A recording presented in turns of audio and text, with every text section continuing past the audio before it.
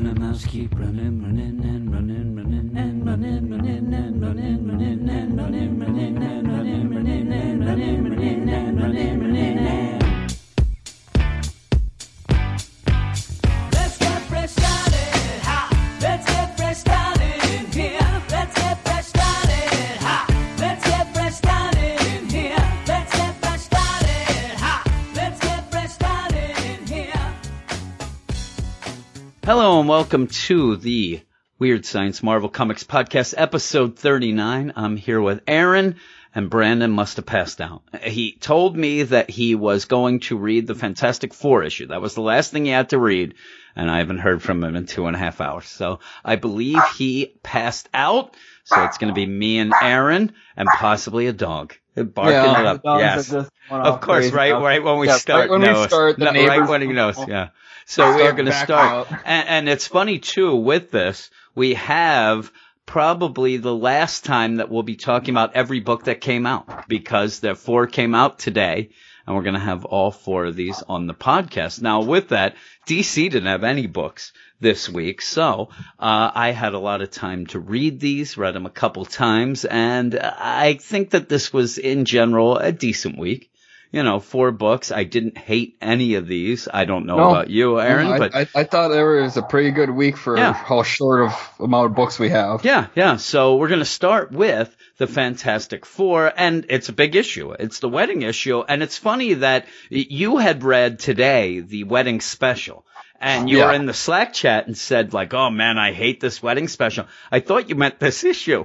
And I was like, really? I really liked it. I thought it was pretty good. And I said, you know. Gail Simone, she was killing me. Yeah, I didn't read the special. So, and you even said there was one of the stories in that might come back, which kind of is referenced a little in this one as well. Yes, it is. Yeah, so it's okay. I'm not going to read that special. You told me that it wasn't that great, and I'm happy that this book here, the Fantastic Four, number 5, at least had the wedding. And I'll give you the background here on the recap page. A brilliant scientist, his best friend, the woman he loves, and her fiery tempered kid brother. Together they braved the unknown terrors of outer space and were changed by cosmic rays into something more than merely human. And now that the Fantastic Four are reunited, the world will never be the same again. With the Baxter building occupied, the FF have taken up residence in Ben's apartment building at 4 Yancey Street, but they won't have much time to settle in because Ben and Alicia's wedding is just around the corner. Can Marvel's first family make it through the ceremony without any superpowered shenanigans this time? Read on and find out, true believers. And there is a bunch of artists on here. It's written by Dan Slott. You have a couple sections. First one, 4-minute warning with Aaron Cooter on art. I'll just go by the main artist. Change Partners has Michael Allred on art, and then Guys Night Out has Adam Hughes on art. And the thing that I liked about this is Dan Slott obviously had a little bit of a sense of humor going with this, with making it seem like the quote-unquote shenanigans were going to stop the wedding. And with the whole wedding, you know, with Kitty Pryde and Colossus, also Batman and Catwoman, all this stuff, they've been pushing in all the ads, at the back of books, everything saying, listen, guys, we promise. We are having a wedding. And so when I was reading this, I didn't think that they weren't going to do it. But I actually had some fun with the idea by the end of all these things going wrong, everything leading to them not having the wedding, and then them having it anyway. So I actually really like that. Now, there is a large section of this book that if you are a Fantastic Four fan, it's going to be a lot of recap. I mean, that's pretty much recap of the first issue of Fantastic Four, going back even to show you Alicia and Ben meeting and things like that. But I liked it. I actually didn't mind that leading up to the wedding. Yeah, it is a little filler. I don't know if you agree, but it is a little bit, and it's also it brings to light this weird trend that I've been seeing lately. Whenever like a big name writer gets on a book, it seems like they need either a mini series like Man of Steel with Bendis, or at least 5 issues or so before they finally are able to pull together a cohesive story that feels like the team that they're working on. Now, you think, and you are going with the idea that you think that this is the first issue that really feels like a Fantastic Four book. Is that what this is exactly what I'm thought saying. too? When I was reading it, I actually felt I actually had a smile on my face and thought, you know what? This is the Fantastic Four book that we've been waiting for since the beginning, and it's a weird thing that had to happen to get there. And I don't know if for some reason this date was what they pegged this for, this day after Christmas release date, that they thought, hey, not a lot of books are coming out. Let's do this wedding issue then, because now after this issue, it feels like everything else before this was just treading water to get to this. So just finishing up storylines, tying everybody into the main universe again, and getting the status quo going. And now that it's gone, I actually am pretty confident that this book is going to be what we wanted from the beginning. And I've been wanting to like the Fantastic Four.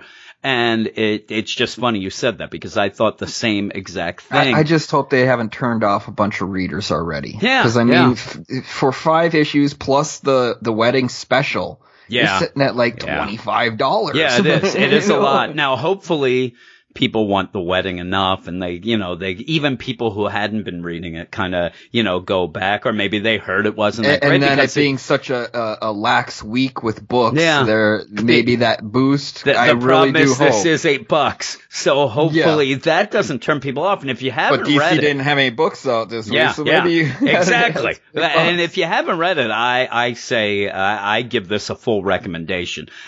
So you have these couple stories. The first one pretty much is the idea. Well, they're moving into Yancey Street, and they have kind of a Doctor Who type thing, which I thought was pretty funny, because they're not going to be able to fit everything into the building.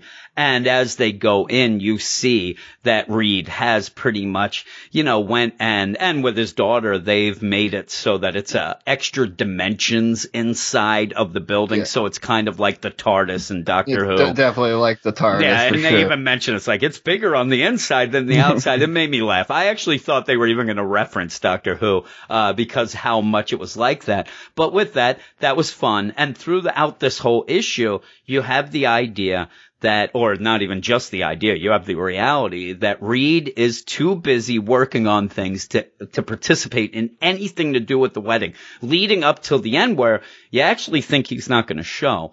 But while this is going on, you have Ben, who knows that he's going to have to go dancing for his wedding night, at the ceremony, and he hasn't really done any dancing as the thing, and he's worried about, that he might not have his dance moves still. And you do get this thing where I like it because, number one, it goes back a little flashback before what happened in the first issue of Fantastic Four. And I'm talking original first issue. Yeah. And it does do a good job also to remind you he was a handsome devil. And he was a ladies' man. So the whole idea of him becoming the thing really did mess him. And throughout this whole deal, because you end up where they're going to go to the dance studio, you have Sue go off. And I like it too. She shows up and everybody there is already on crutches with broken feet. Because and these are the girls that are in the bachelorette party for the wedding special. And they're all hurt, because a thing has stepped on all their toes. So they're all broken and they're hurting. And she starts dancing, and, she's using her deal with her powers to not get her feet hurt. Shielding her feet. Yeah. So you go back then, and she's like, oh, I remember you before you were the thing. And boy, you were a ladies' man. You used to dance all the time. And you go back and go through a whole deal where Reed, again, was too busy. He was working on basically the calculations that would lead them into space and their big troubles there. And this is where that Allred art changes, which is just fantastic. Yeah, because he does great, like early 60s, 70s art. It's so good. And it ends up showing you almost like a director's cut of what happened the day before and of them going into space, because Sue and Ben went out dancing. And, they're dancing it up and they're having some fun. And then they go into space because Reed's like, listen, I figured this out. We're heading out. And if you read that first issue, that Ben said, listen, no, we don't know the cosmic rays. They're going to end up messing us up. And they do. You get that whole deal. But it does show that Sue actually is very upset about all this because of the fact that, Ben ended up kind of getting screwed the most. And she feels guilty. Yeah, she does feel guilty. And also the idea that she named him the Thing, and that kind of has hurt her as well. But yeah, you got all this going on. Named him the Thing and called him a little punk for not wanting to go into space and, being scared. And and then with that you see her, Ben getting introduced to Alicia as the Thing, and you go through all that, and it's a very good recap for people who don't know, but also giving you a little angle of it where you see how much Sue loves Ben and how much she feels bad for him and things like that. Definitely gives you the family feels. Yeah, it does. And I really, really liked it. And then you go from there and you have the next story, which basically is Reed is too busy to throw the bachelor party.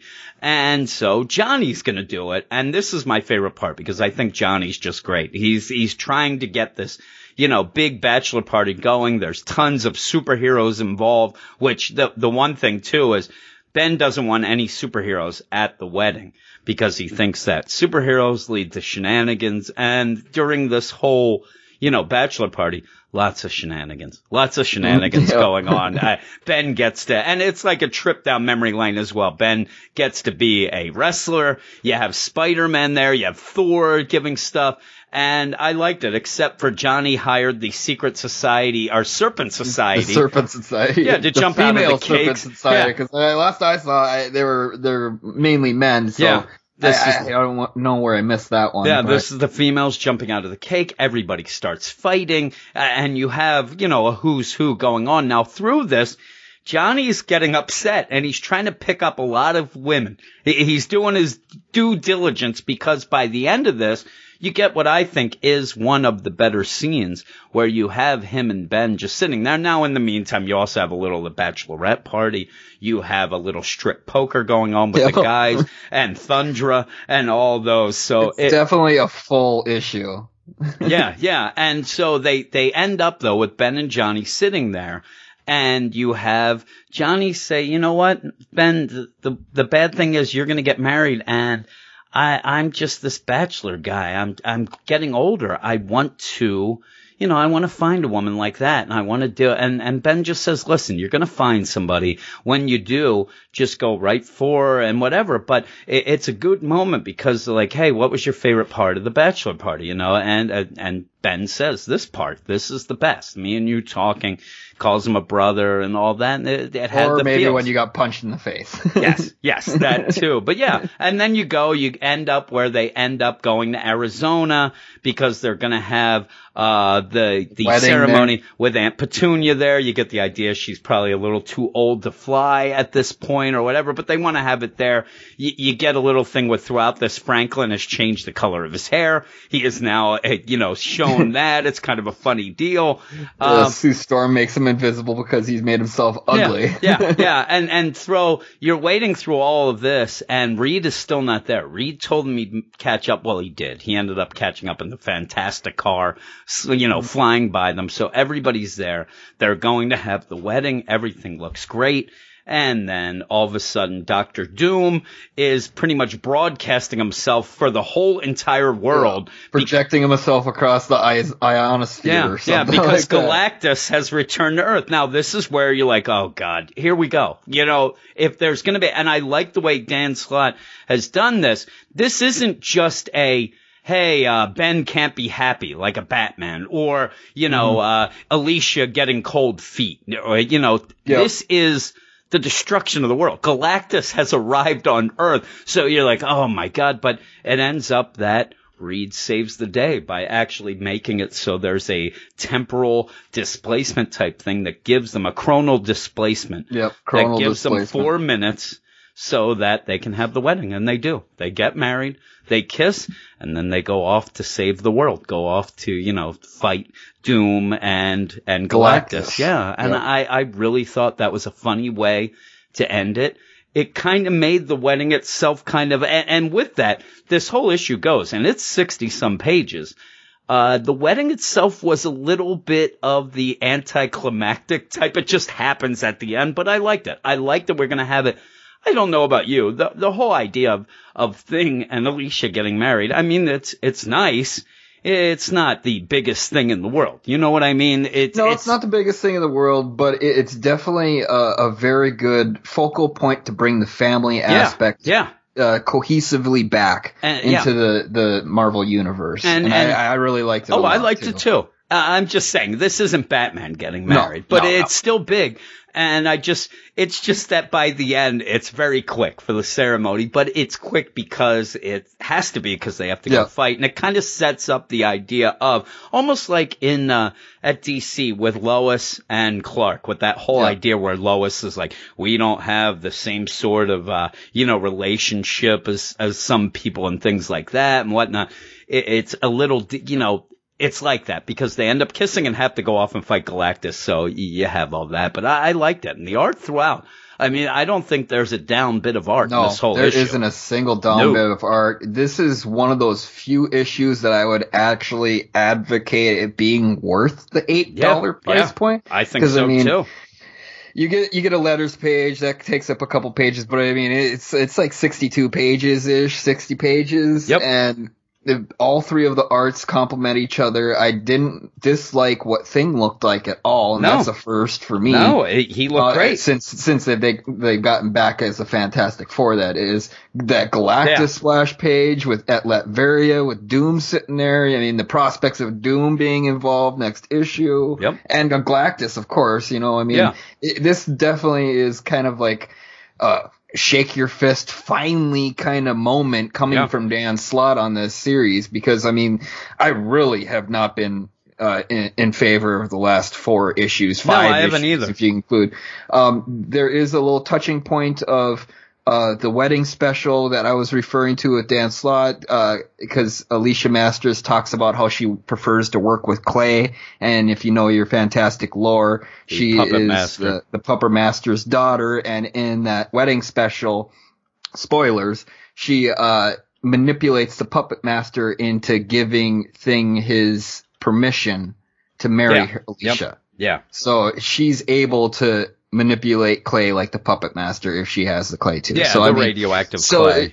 There might be an aspect of that coming on later, is what I was mentioning to you on Slack chat. Yeah, and with this, with the background, with the Mike Aldred part, you do get a pretty good background then of the whole idea that she was the stepdaughter of the puppet. I like that her last name's Masters because of the Puppet Master. It makes me laugh. But like you said about the Thing, I even like the idea that when Mike Aldred is drawing the original scenes again, where you see he draws it kind of that crappy way that it was first drawn. I hate to say that so that people get mad at me, but it does look like the original Thing, who just looked like he was like changing shapes. With the bouffant hair. Oh yeah. I love it. I do enjoy that, because he even spends a particular detail on the clothing, because I mean it's got that 70s retro kind of clothing to it, but it all looks like new and in same way. I loved it. Too.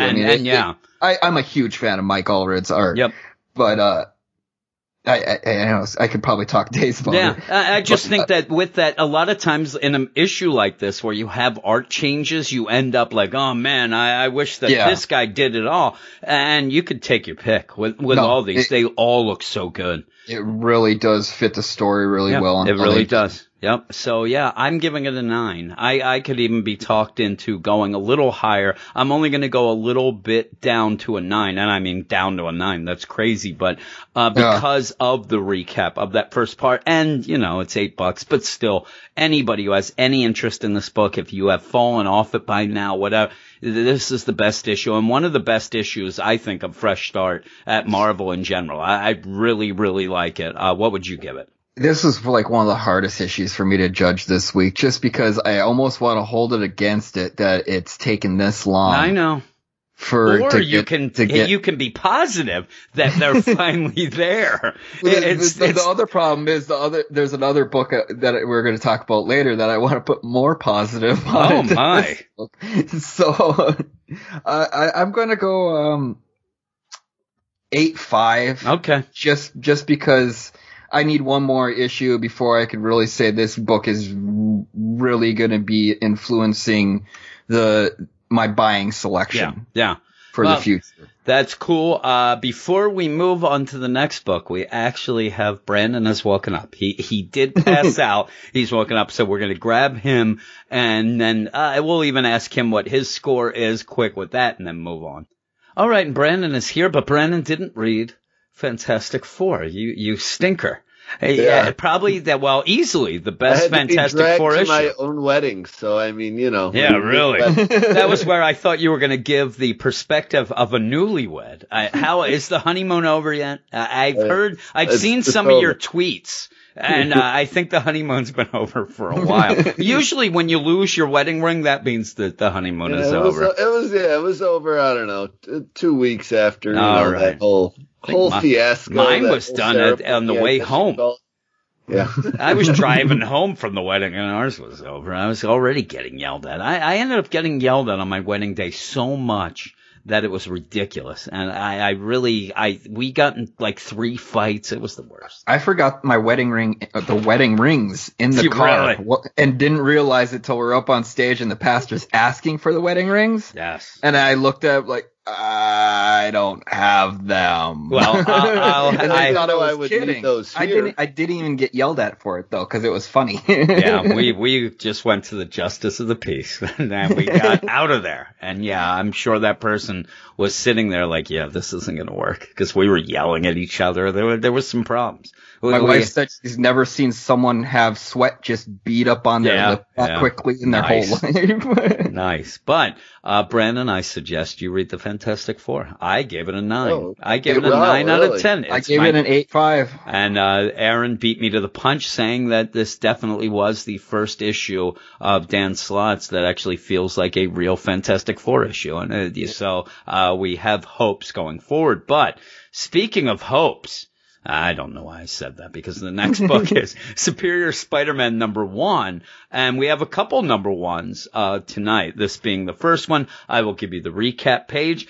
Dr. Otto Octavius, known for many years as Dr. Octopus, Octavius had a life-altering experience when he swapped minds with his sworn enemy, Spider-Man. By taking on Spider-Man's mission, Octavius also absorbed his sense of responsibility. He dedicated himself to selfless acts on behalf of innocence, but his sense of superiority made Otto a different kind of hero. After heroically giving up Spider-Man's body to save the woman he loves and taking a new body in the alias Elliot Tolliver, Otto has begun a new life, a professor at Horizon University by day and vigilante by night. Otto, with the paid help of the Night Shift, a team of supervillains, protects the city of San Francisco as the Superior Spider-Man. It's written by Christos Gage, pencils by Mike Hawthorne, inks by Wade Von Graubadger, colorist is Jordi Belair, and letters V.C. Clayton Cowles. And it is a #1, and there is some recap here. And, which is good for me, because you spelled out, Double A Run, that this goes from a previous issue. Is this the one you were talking about, or was it the... Well, it goes really seamlessly with the one shot that came out earlier a couple months ago of Superior Spider-Man that they did. It's a random Spider-Geddon thing that didn't have much to do with Spider-Geddon. Yeah, which I didn't read. They barely mention that Spider-Geddon in this season. Well, now I'm mad that I didn't read it. They chalk it up to he's grown from his lessons that he learned in Spider-Geddon, and he's trying to make himself a better man because of it. No, other than that, you really didn't need to read Spider-Geddon. Well, yeah. And with that, I wish I would have read that one shot. But with that, though, I still understand what's going on. I think they did. The only thing that I kind of was a little bit out of place in my mind that I didn't know, and it's just my fault, is the idea of the Night Shift. When they showed up, I thought that was my best part from that one so shot. I figured that you're saying that would have been spelled out. So but again, I got right into it. I was reading it. I actually was reading it on my computer. So I looked up, Night Shift. I looked up the characters, Digger and whatnot. And I was like, okay, I get it. I get from that intro deal and what happened. I could go with it, but I could tell something was not really being spelled out fully there, that must have been some other place. So you have now filled in the blanks for me, and I'll have to go back and read that. But other than that, you get a pretty good idea. Now, I don't know that this is another one of these number ones that I enjoyed. I don't know how much you enjoyed it, Aaron. Brandon didn't read it because he passed out. But it felt a lot like all the number ones we're getting recently, where it's a lot of recap, a lot of setting things up, and not as exciting as maybe I would have expected. It reminded me a lot of when I got on, and me and Brandon, I think it was, I don't know that you were on, Aaron, the time we talked about Ironheart. And people lost their minds on me. No, I wasn't. Yeah. And people lost their minds about it because I was a little negative on it. But it wasn't that I love Riri, and I like the issue. I just thought that it wasn't as exciting a number one as I thought it should be. For someone who's been reading Ironheart from a period before, it was a lot of recap. Yeah, it was a lot of recap. And I think new readers, though, it's more effective. Yeah, and I think that me going into this, I'm kind of a new reader with Superior Spider-Man. So I did like this. Again, though, you're kind of just getting background information. And my favorite parts were the beginning and the end, and the little bit with the night shift, too, was pretty cool. But the idea of him being a professor, that sort of thing, it just, to me, it might have been a little bit overplayed, to get on the ground floor going. That's about the only downside. I mean, it's really going in depth with trying to be the better Spider-Man, better Peter Parker, even though he's what is Tolliver, whatever his name is. Yeah. It's a horrible name. It's pretty bad. Yes. But it looks like it suits his character, actually. Elliot Tolliver. He looks like an Elliot Tolliver. Yeah, he does. He looks like G-Eazy. Yeah. So or a right winger. Yes. Yeah. So you start off, he's fighting Stiltman. And so it's crazy, but that is just there to kind of give you a little deal where I'm the superior Spider-Man. You got to get out of here. Stop it, Stiltman. That's actually a lot like how the tie-in to Spider-Geddon started off too with what was the name? Count Nefarious, wasn't it? Actually, I may have read that. Now that you mention that, he was wearing a different that. Spider-Man outfit. He had that octopus kind of green chest piece. I thought he was Doctor Strange for a while there. Yeah, maybe I was just reading it, and because I didn't have any connection, it all just went on my mind, because I remember talking about that beginning. I remember me and Brandon even talking about it. They give you a C-lister for him to battle, just to make him look like he's better than Spider-Man as he battles someone. Yeah, the white and green suit. That Doc Ock, because I remember when he basically told the guy that, don't come back to San Francisco because I'm better and I'll go the extra step and all that. So I do kind of remember that. But yeah, he goes off from there though, and even mentions like, hey, I got to go between these worlds here. And Peter, he was terrible at it. He was always losing his jobs and he wasn't doing but he's going to juggle both lives as he runs off then to Horizon University to give his big speech about how people should be better. And how you could be superior, and how, science is an art, and, watch what everybody's doing. Even if they're stupid, you can learn something from stupidity as well. Yep. He goes into this whole deal, and and he even says at the end, the big thing, the die is cast. And that is something that kind of throws Anna Maria off because she is watching. And she was already tipped off in that one-shot special too. So I'm glad it pretty much touches on every single thing that left off on that one shot. Yeah, and that's basically one really of his, cool. And that's one of his biggest regrets is Anna Maria messing that whole thing up. And now the jig is up and gone because she realizes, and she's like, what was that? The die is cast, why'd you say that? Oh, it's an expression. She's like, yeah, sure. And she doesn't believe it. It's such a 40 to 1960s way of supervillain talk. Yeah. And she's already on to him. As you get a background then, because he starts driving home and he has a big, a background about how he had problems as a kid, his mom, flashback to his childhood. You have all that leading to, basically him saying, I gotta be better. And like you said too, it's very stressed in this whole issue of the idea of, I'm going to be superior, but I'm going to be a better guy. And I believe him. I actually, in this, I felt bad for him because it's almost like one of those things where it does finally seem like he's not just worried about being superior. He actually seems to want to make amends for everything that he's done as well. And now, again, most of my Superior Spider-Man thing is from Spider-Geddon that we just finished. And, you know, he was still kind of a horse's butt in that as well. I like this, though. I like how he's saying that that's when you get the night shift where he goes and they're fighting off a Colt. You have Digger and Danson Macabre. And I like that as well.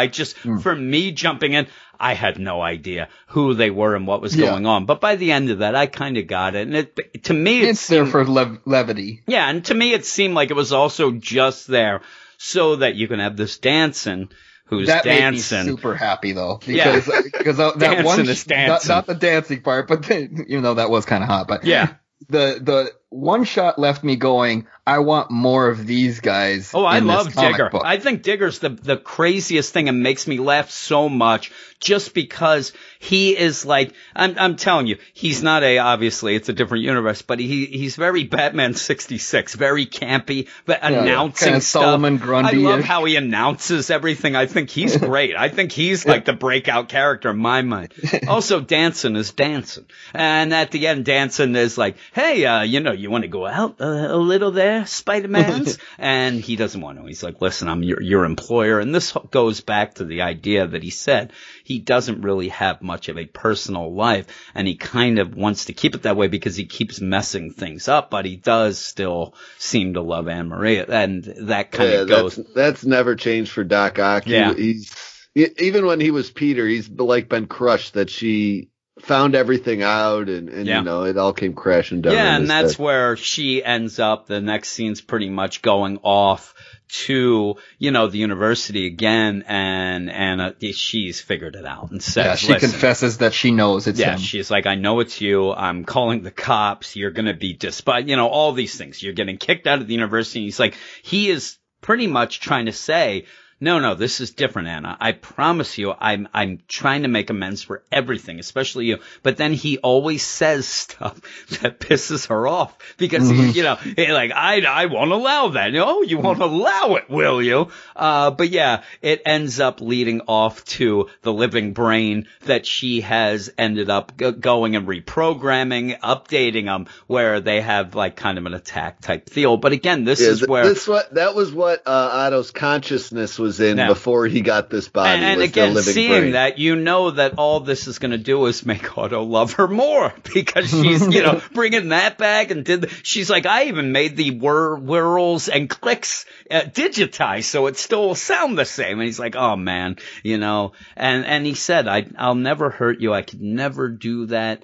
But while this is going on, there's, a bunch of commotion outside. They end up turning on TV, and it seems that Darkseid has come to the Marvel Universe because it definitely looks like him. Oh my God. Darkseid. It made me laugh. And yes, it is Darkseid. It's Terex the Tamer who has come to tame you. And I thought that was pretty funny. And I'm not sure where he was created, if it was before or after Darkseid. Yeah. I want to say possibly it was after Kirby came back from DC. He created this character, but it could be before. So I mean, it's definitely a Kirby creation. Oh yeah. It's so good when it happens. And he's gonna go off and fight it, and that's where Anna's like, yeah, this isn't over, and that's, and I like this. I like the idea. This is kind of like one of those books. It's definitely like any sort of superhero that has that dual personality deal, where you have your normal life and your superhero life. And I actually really like this because his personal life is just a disaster right now. So, and he wants to be superior and all that stuff. So it's nice to see him kind of under the gun and, not in his element. And that seems to be what's going on. I liked it. But yeah, like I said, if now, as you're saying, if you read that one shot too, this might be a little bit more, recap than you might like, but I liked it. I actually liked it. How about you, Aaron? I didn't really feel like it was too much recap, even with reading that one shot. It took every bit of recap also touched on forward progression for each things that were left hanging from that one shot and Spider-Geddon. Yeah. I like how it's juxtaposed on, if you're reading Spider-Man, his relationship status is a lot better right now with personal relationships, and Otto Octavius's relationship status is totally a disaster right now. Yeah. The only thing I kind of miss is I still kind of want him back in that spider octopus outfit from the one that's shot. Pretty cool. This is still Mike Hawthorne's art is really good on this though. He makes the Spider-Man suit still look a little bit menacing. I like how the spider emblem is bigger than Peter's spider emblem. Just to show how much more superior he is. I'm assuming. Bigger's better. This definitely got me jazzed because I'm sure all the aspects from the one shot are kept in this and seems to be moving forward. So I even have more hopes that it seems like right now is the fresh start point they wanted to start from. But it's funny too. There's even mention. It's even mentioned in the book. Fresh start. It made me laugh. Exactly. It made me go, you SOB. Yeah. Yes. But it's funny because up until this point, I did kind of give up on the idea that we're in a fresh start. I thought that they had kind of ditched that. This week actually seems like this is like the fresh start week. It really does. And with months of reading Marvel, I kind of started seeing this coming, where it was going to be the end of December or January before they really started, not pulling their punches and giving the writers the time and attention they need to pull their stories together to make them great. I'm going 9 on this one. I'm going 8. But that's I'll go 8.5. We'll flip-flop from the Fantastic Four deal like we did, because I went 9 for that. Brandon, any comments as you flip through? I like Superior Spider-Man. I'm sure I would probably be lower just based on everything I know about the character and, the Anna Maria stuff. Look at him showing up, Mr. Miserable. Mr. Miserable wakes up and shows up. I'm on board for the art was also a little muddy, to me. I wasn't. I like the art more as it went on. I actually was thrown off a little at the beginning. Yeah, maybe it seemed like the inking was a little heavy, maybe I just wasn't, into the style at first, but I did start liking it a little more by the time that it ended. But we're going to go on. We have 2 X books to go, and the next one is a new number 1 as well, X-Force number 1. And this is part 1 of 4, which I don't know why that threw me off. Is this a miniseries? I don't think it is. I thought that, I don't think it is either. Yeah, especially because it would be a 5-issue mini. That's what threw me off, just having that part 1 of 4, which makes me think that maybe Ed Brisson is not on it. I don't know why they'd put that, I just don't know. Last time they did that, it was for Century, and then that ended. So very odd. It's written by Ed Brisson, art by Dylan Burnett. I'm having problems. Colorist Dylan. Yeah. Colorist Jesus or Jesus Abertov. And then you have a backup, also written by Ed Brisson, and art by Hunan Ramirez. I'm just going to get on with this now. It's driving me nuts already. The one thing that screwed me was that the credits page was in the back, which messed me up. The heck out of me. It got me all in a huff there. I'm not gonna, I don't want to be just totally dark and more, a jerk here, but the Stan Lee tributes where it's 2 pages of just blackness when you get and the weird thing is, when I read it digitally and I'm on my tablet, I go, there's that one page that's just black. What's going on? Right. That messes with me every time. The problem is actually on my old what's it called? Not iPad, my old tablet.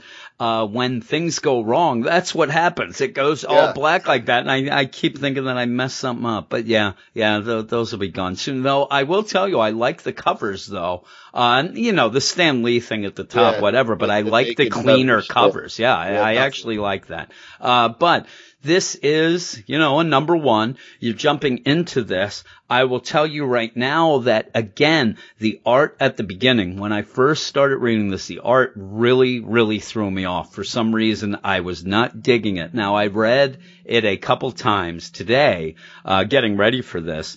And the more I read it, I actually like the art a little more. I actually like this because the muddiness is more stylized than it was in Superior. It actually looks like, I don't know, sometimes you spilled ink on the page in Superior this week. They went really heavy shadow in this first part.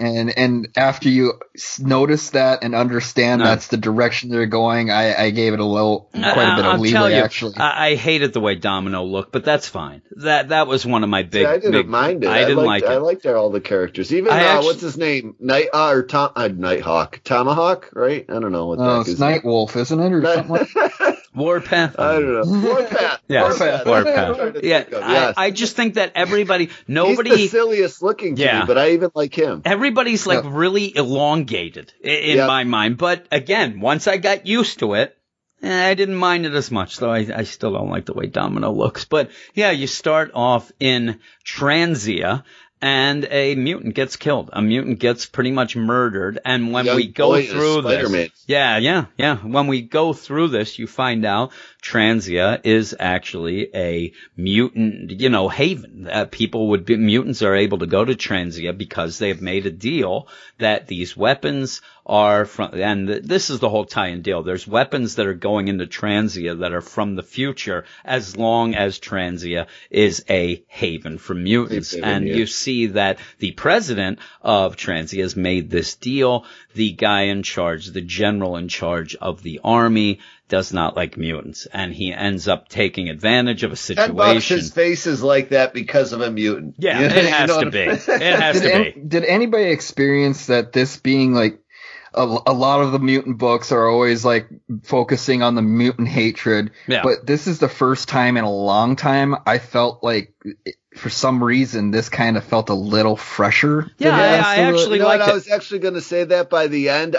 Even though this is kind of an X-Men tropey book in the way it wraps up in its conclusion, the way it's done all the way up into that point, I don't hate it. I actually think that the reason why is because you have a guy in charge who's actually allowing the mutants to be there. The president is all for it. Now, yes, he's doing it to kind of get his way as well, getting these weapons here. But I like it because he's like, we have a deal. We made a deal with this guy. We're getting these future weapons here. You have to be nicer to the mutants.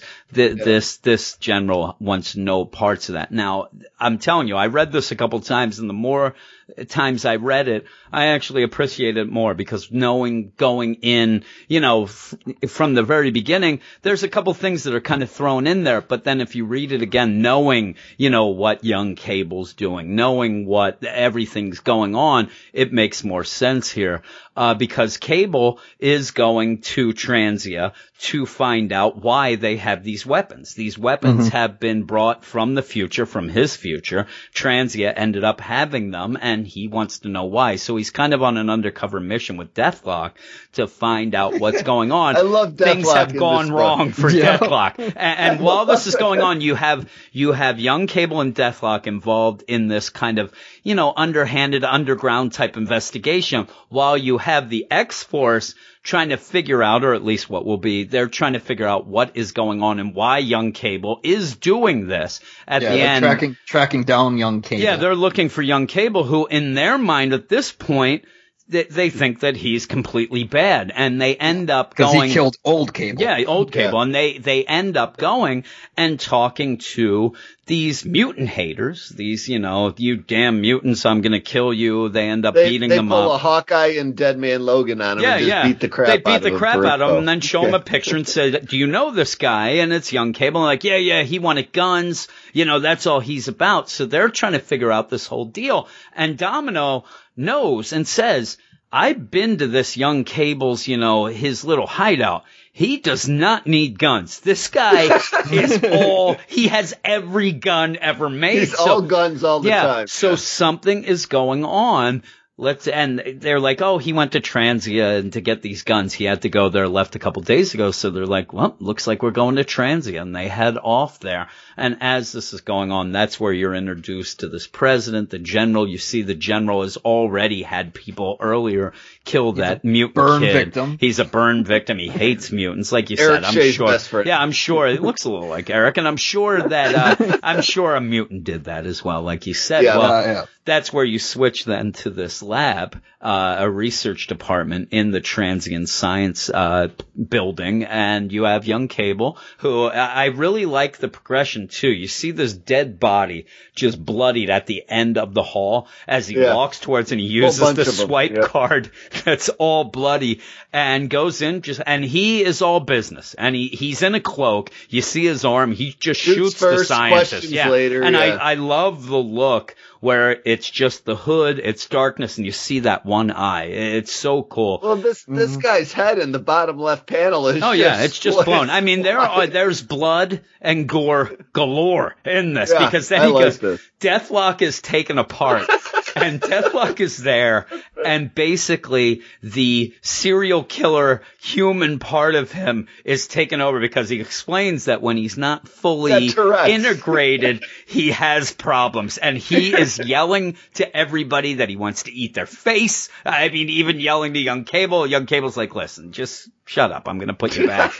And then he ends up in him as a backpack. Oh, it's so good. And I know that Brandon, not a big Star Wars fan, but it's definitely like Chewbacca and C-3PO with Deathlock on the back. Deathlock shooting one way, Cable shooting the other. They are just murdering everybody here as Domino and the team come in. And I even like the progression here where they're like, hey, where should we look first? And there's this huge explosion. I think we'll start there. And you end up that they actually end up saving, Deathlock and Young Cable's bacon. But with that, they want to know what's going on. Like, why are you doing this? Why are you here? And that's where Young Cable does say, listen, they have weapons. Why would this, little country be able to have these weapons? They're from my time. Something's going on. I'm trying to figure it out. And old Deathlock here ruined it by getting captured. And even still then, Deathlock's still yelling at people that he's going to eat their fingers, and he's screaming and yelling. But that's where you see that this general of Transia is a pretty bad butt, where he goes into the president's office and is like, hey, president, you got to get out of here. We got to get you safe because there's mutants. They're everywhere, like right here. And I thought actually that he was revealing he was a mutant. He was saying he was a mutant. That's what I thought. And he ends up just shooting a hole right through the president's head and then runs out and says, did you see that mutant that just came by? Oh, no, they killed the president. This is where he can have a coup. He's going to take over. It's military rule now because mutants had killed the president. Now it's a way for him to say, martial law, I'm the boss. Mutants are done, and we're going to kill every mutant in this country. While this is going on, you do have the team, the X-Force team, back at their base. They're putting together Deathlock and explaining the whole deal of, hey, these weapons, we got to find out what's going on. And that's where they see that they've been set up pretty much to be the murderers of the president, all this stuff. And now there's martial law. They see that. And I'm guessing they're going to be heading back to Transia to stop things. Now, you do have a backup with Boom Boom. That's Boom okay. Boom is me today. Yeah, Boom Boom shows up late. It's an okay, because even at one point where at the very beginning when they're trying to get the info from those terrorists or, the murderers, the people, the anti-mutants, they're like, I thought we had this whole place covered. Like, weren't we supposed, Boom Boom's late. And then you see at the end that she was late because she got up late, ended up missing them, ended up blowing up that entire place, including that guy who gave them the info. But it's okay. But the main story was where it's at. And I related to this story today. A little extra when I woke up after joining you guys. After letting the show. Yeah, and I liked that little additive part just because it goes to show you that Boom Boom is still going to be a part of this. Yeah, which you definitely need. It was a kind of a funny thing to kind of tie in. And I'll tell you right now, there are a bunch of characters in this that I'm not very familiar with, and I still love this issue. It reminds me of, like, this is now in this one issue, now we'll see how it goes forward, this is now kind of seems like it's able to take the place of Cosmic Ghost Rider for me, of a book that I really like and have some fun with. And I'll tell you, I don't know how anybody else feels. I actually love Young Cable. I think he's cool. I do too. Yeah, I don't know why. It seems like something that people would really. Maybe I'm becoming an X-Men fan again. Yeah.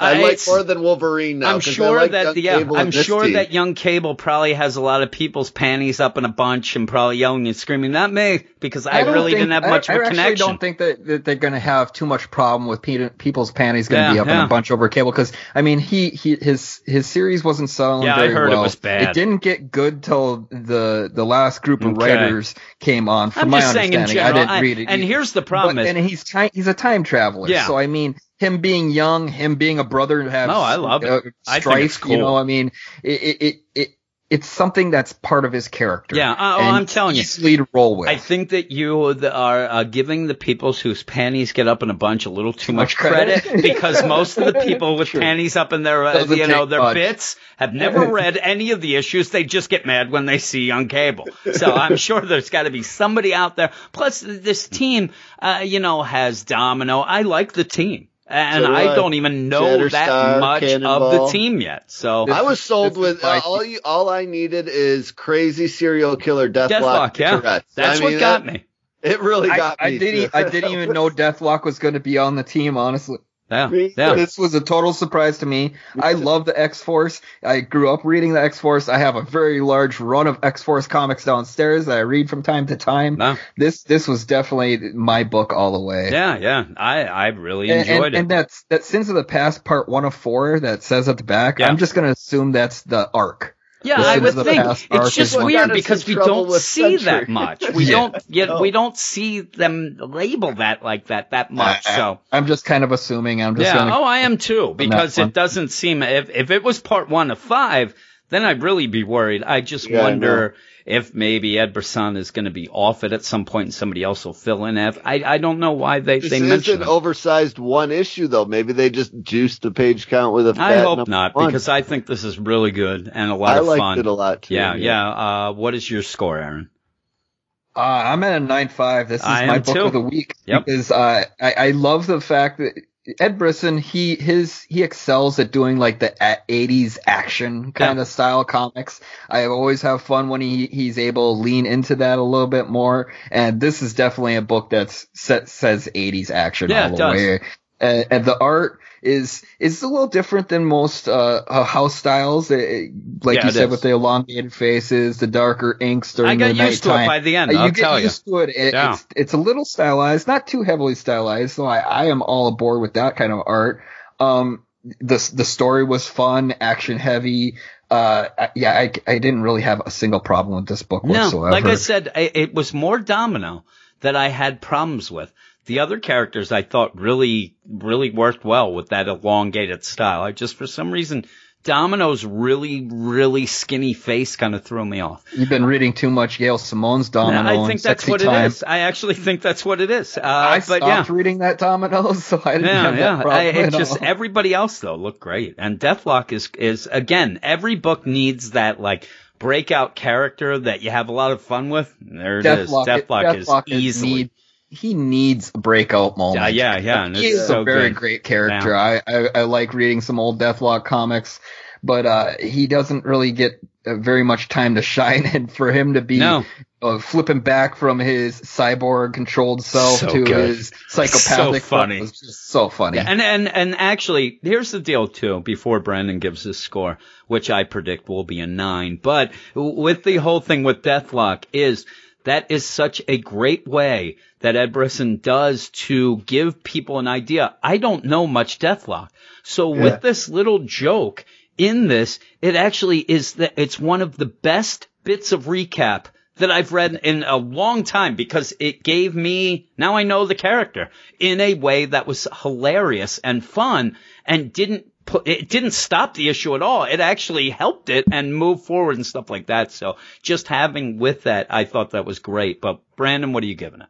Yeah, you figured my scoring pattern out, I think. I'm going flat 9. I knew it. I did like the art, and I really like the story. for an X-Men book that I was really dreading coming in. I actually was too. But I enjoyed it so much more than I expected. So that was pleasantly. It was funny because surprised. Last week when we were talking about what was coming out, we were like, "Is X-Force coming out?" We didn't even know. We were like, "I don't know," whatever, because we didn't really care. That was the one I kept forgetting. I think. Yeah, and it's one of my favorites in the past, bunch since we started the podcast. And now, again, it's the first issue. Things can go wrong, but things can go right. Yeah, between this Dead Man Logan and this book, I liked the last couple, with the exception of Uncanny. I'm not enjoying much, but the last couple X-Men books that have dropped, I've enjoyed. Yeah, well, with Extermination too. I like that. Here we go though. Because we're going to finish up with Uncanny X-Men number 7. X-Man, a.k.a. Nate Gray, is dying in his last days. He is determined to use his omnipotent mutant powers to bring about world peace by any means necessary, leaving behind an ecological and sociological paradise. Finding X-Men's methods too destructive, the X-Men respond with force, but were quickly overpowered and subdued. Teenage X-recruits Armor, Glob, Rockslide, and Pixie, all which are Brandon's favorites, were eager to oppose X-Men in their own way and banded with Legion, a near omnipotent mutant. Omnipotent is the word of the week in this recap, who tried to warn the X-Men at an earlier junction. Armor appealed to X-Men, but Legion intervened and banished them all to the Age of Apocalypse. And this is written by Matthew Rosenberg, Kelly Thompson, and Ed Brisson. We can guess who's on which one. The art by Perez, Rachel Rosenberg on colors, and VC's Joe Carmagna on letters. And this is a weird one because I like it to the point where it seems like it's actually doing something on its own. A lot of the other issues seem to be a greatest hits. Now, they're in the, apocalypse world. But we're learning a little of the other characters, but by the end, there's a lot of yakety-yak, a lot of standing around, a lot of fighting each other. You have that weird time displacement where we ended last issue. Months have gone by. Yeah, months have gone by, and longer. They're not even quite sure. Yeah, at one point, X-Man even says that it could be years. And so I get the idea that it might be one of those where in this pocket deal with Apocalypse deal, you could be in there 7 years, and it's only 7 minutes in the regular deal. I fully expect that. I like the idea that Glob in here is actually useful, and he likes that. I know. He's the one character I actually like in this issue. Yeah, but with this, I think that there's some really bad transitions from scene to scene where you go from one team to the other very abruptly. You can pick it up as you go, but some of the times you're just like, okay, what's going on? And my problem is I don't really know these characters that well. So when it comes to know how down, they've changed, that's what I'm saying. When it comes down to the idea of, say, Pixie doing this and that, at the end, I didn't know them well enough to really see, okay, that's really going against her, or that's not like her. Pixie and, what is it, Block or Rock? Rockslide, yeah. Those are the two characters I know the least about. It seems like the two characters that the X-Men books have focused the least on in how many months it's gone by. So I had no real connection to them either. Yeah. But this actually was probably the best received by me of X-Men issue, just because they didn't involve any of the regular X-Men at all. Well, this is the thing. This is where I'm with you and not. And you kind of mentioned both ways. I want to know these new characters. Now, I'm worried that maybe they're just going to die anyway to get to the series or whatever, but it seems like they are going to save the day anyway. But I need to know more about them, and to have them in this months later Apocalypse thing, you kind of powers. Yeah, you kind of learn about them, but I don't learn enough about what they really are like to go into this. And it did seem like Brandon kind of was hinting at, with the idea of maybe they thought we knew them better to know this change and things like that. Now, Glob works out great because we've seen a lot of Glob. He's useless, and now he's useful. And so he's got a little big head. He likes to fight. They all seem a lot older in this issue. But even at the point where, do you know a lot about Rockslide? Are you a big Rockslide fan? I just imagine he's Colossus of rocks. Yeah, well, Glob and Armor are pretty much the only two I really know of this group of younger. Yeah. And so I only know Glob. Well, even that, where they go and you're going back and forth, and what it is that Pixie and Rockslide, they're trying to find Armor, and Glob, who have X-Man, and they want to kill the X-Man. Yeah, they want to kill X-Man. They're the Nathan. And Nathan. And you have I keep forgetting Glob that. You have Glob and Armor heading off, where X-Men says they're going to be able to find this crystal to get them back. And he's useless currently.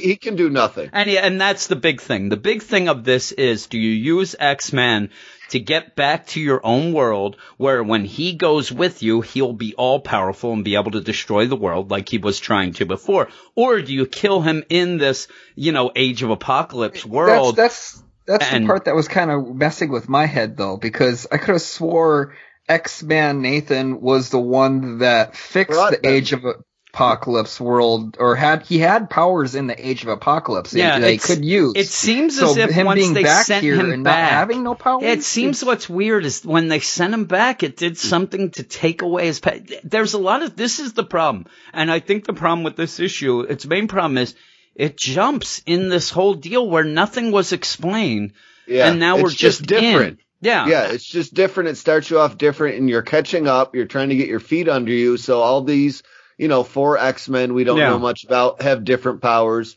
Nate Gray is different from the 6 inches we've read previously. Where I have the biggest problem of this issue, though, by the end, because basically, it's the two teams fighting each other to see if we're going to kill X-Men or let them. Yeah. And what happened last issue was X-Men Nate was going on and then ended up being talked to say, hey, you should stop. You know what? I think I will. Like, everything came down to...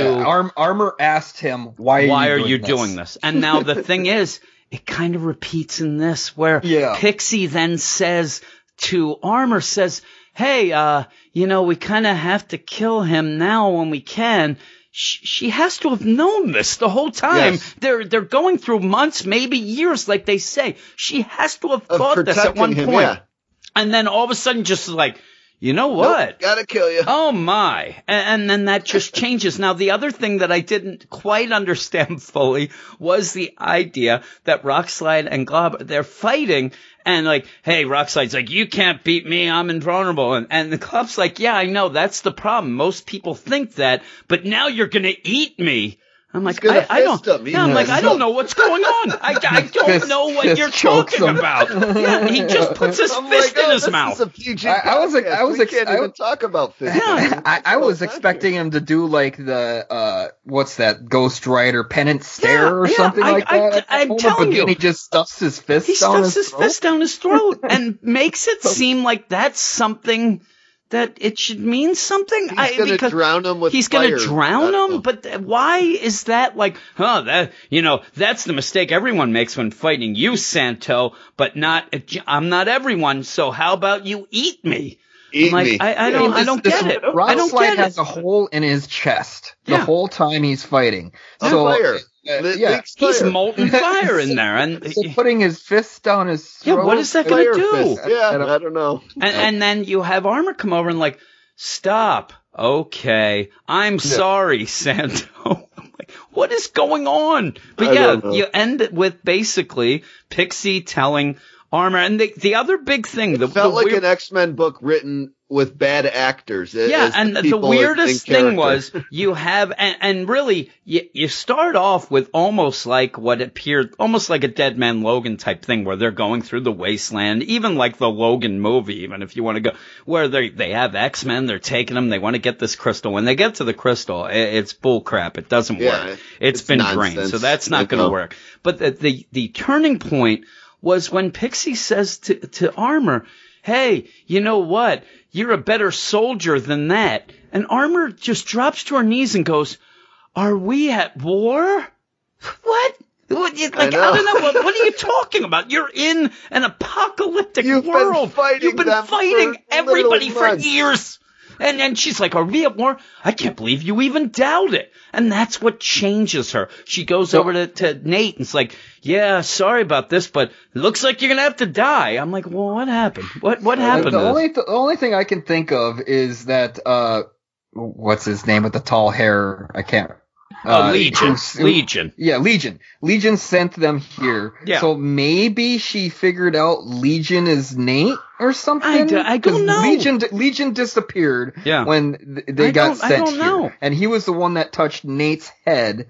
Yeah. That made this whole timeline. Yeah, none of it makes sense. It feels like a giant issue is missing. We've read it really does. It really feels like, and it's not just the time jump. The time jump's fine. And really, if you're going to do that, please start off with 3 months later. 4 months, and just let us know, and then I have a problem when you do a time jump in a series you're putting out weekly. Yeah, weekly. Yeah. Like why then do a weekly series? I don't understand it. If the point is to just keep us hooked, and I would be off this series. And what here's the thing too is, if we want to get down to the whole deal, is usually when you have this time jump, it would be after the rules are set in that universe. And this wasn't. They just got there at the end of last issue. And went, oh my God, the Apocalypse, the Age of Apocalypse. And then you make a time jump without us ever knowing. We only saw them standing around, and we were talking about, oh, look, their powers.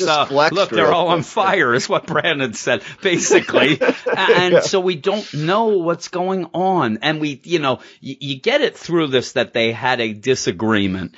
But even that, where you had, Rockslide and Pixie seem to keep finding them and getting their butts kicked, but who knows? Who really knows? Plus, they get a bunch of people at the one point to come out and fight them, and they're definitely expecting you, dude, to just hold on to the very last moment, because it's 7 issues and we still have no idea of what the heck has been going on since issue 1. I don't know if I care is my biggest thing, and really this is getting me so angry because we just had 3 issues of books that we loved, and this one ruins it. We could have had the most positive podcast I've ever been. Because I knew it was coming. I'm telling you, I could have. See, I read this one first to get it out of the way. I should have.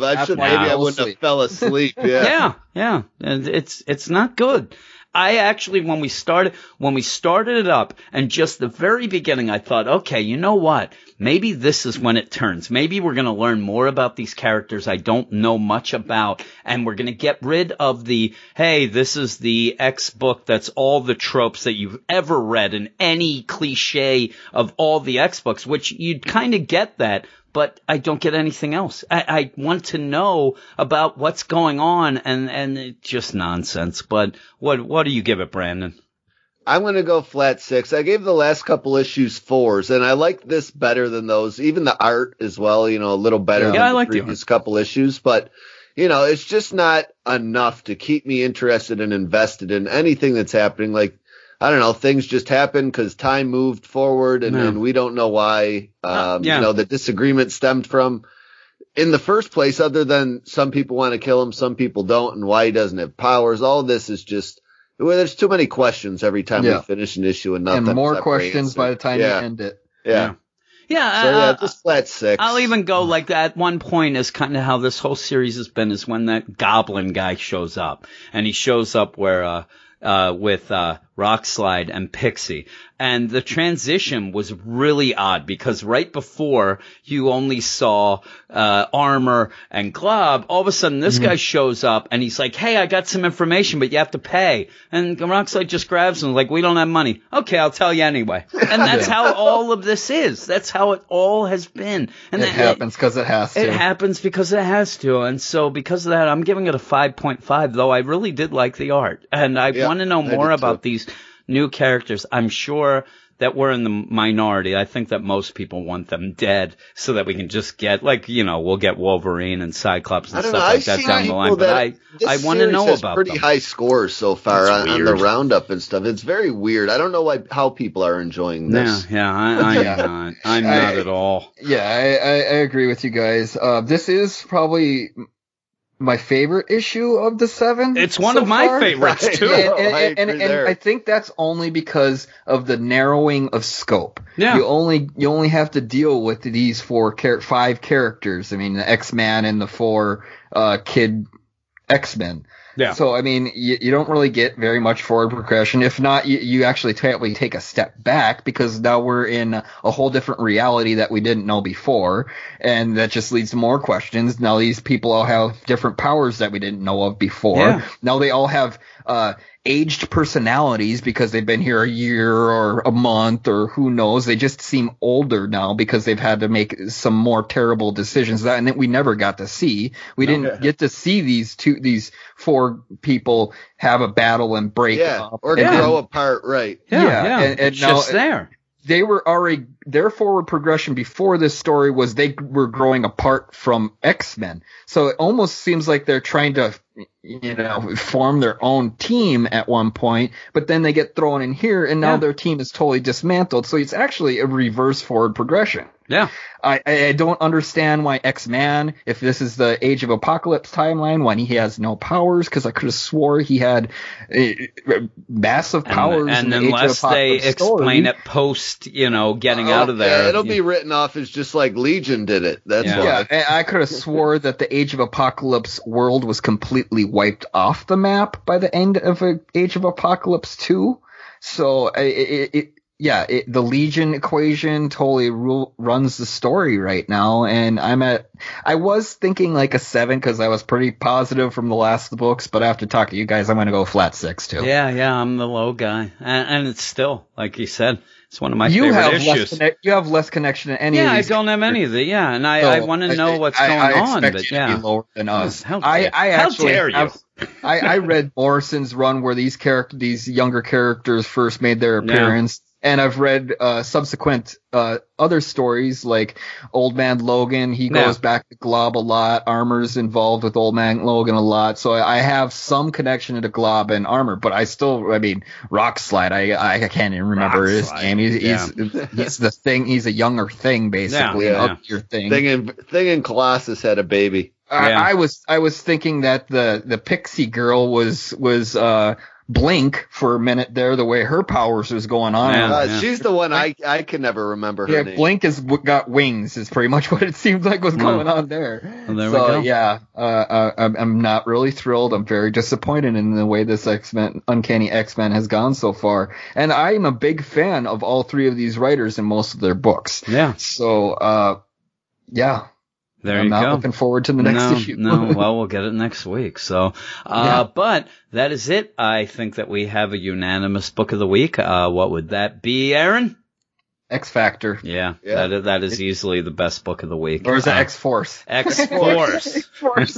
Like X-Factor. No, some bugs. Yes, X-Force #1. So and pretty much a positive week. Only 4. Well, there were 4 main books that came out, and then a double-sized one of those digital firsts that came out. What was it? I forget what it was. It was something came out that was one of those double things. And must have been Luke Cage. I'm guessing. No, it was Cloak and Dagger. Is what it Cloak was. and Dagger. Yeah, Cloak and Dagger came out. I read the first couple issues of that, and it's Dennis Hopeless, I'm pretty sure, on that, and it's decent. But I was looking forward to I was going to read it only because I've been reading The Runaways, and they showed up during that first run of The Runaways to try to help out The Runaways, and then really didn't help them. But kind of got a little bit of a itch to read some Cloak and Dagger from that, so maybe I'll check that out. It's decent. Dennis Hopeless is a good writer, so I mean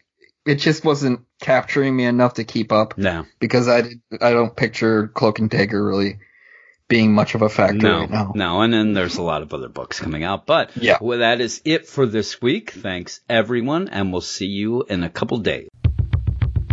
And the mouse keep running and running and running and running and running and running and running and running and running and running and running and running and running and running and running.